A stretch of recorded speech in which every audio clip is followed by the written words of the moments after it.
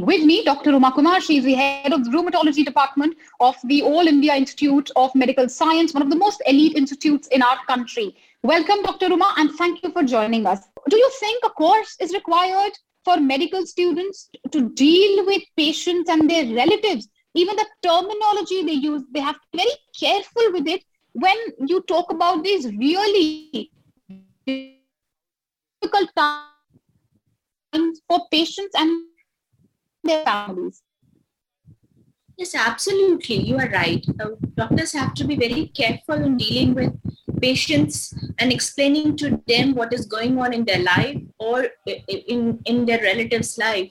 Uh, Communication skill is very, very important. And while communicating with the patient, one cannot be very mechanical, or they have to feel, they have to show sympathy, and as you pointed out, empathy also. I mean, then things fall in place, because we all know that someone who is not knowing a particular problem or the disease or any illness would react very differently, and if patient is actually explained about everything very clearly and categorically, then chances are that one would understand and would not react violently or in a very abusive manner. Right. Ma'am, one more question to you.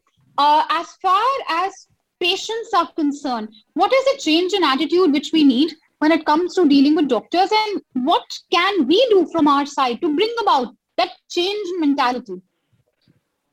Look, these days you would be knowing that people Google about everything, and they kind of acquire infection, complete information from internet and from other various media channels, and then we are coming to the doctors. They are thinking that they have a particular problem, they need particular investigation, even they have diagnosed themselves by doing certain set of investigations, and they have certain kind of expectation when they go to public hospital, or if they are going to a private hospital, they'll have different kind of expectation. When we speak of doctors, the medical community, their stress, what we need to also understand, ma'am, is that at times patients' expectations don't match what the doctors are offering or the healthcare service of our country has.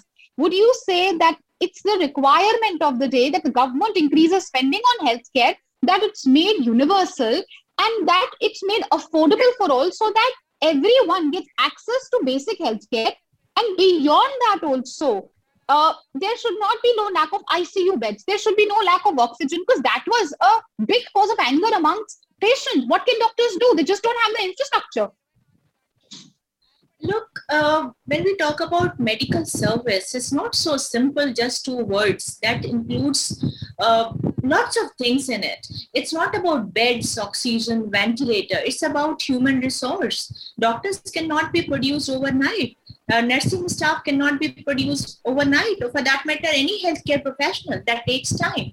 Yes, when we start comparing ourselves with the Western world, where doctors-patient ratio is much better than what we have, but look at them. I'm sure many of you would have visited Western world and must seen how you get the consult. It takes months to reach to a super specialist doctor. So then we don't say that we are better.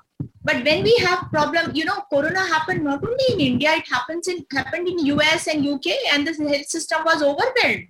Even the rest of the country's system were overwhelmed. We used to look at crematoriums, and we did see the pictures.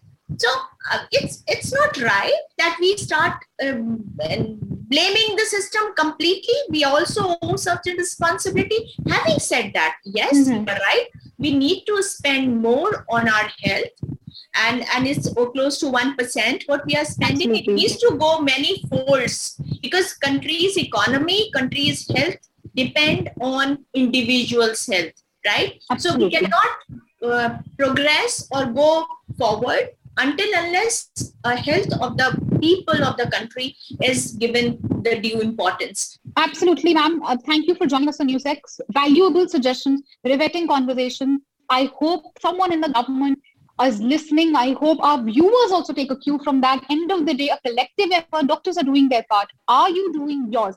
That's a question to think on and to ponder about. I leave you with that thought. Thank you for watching.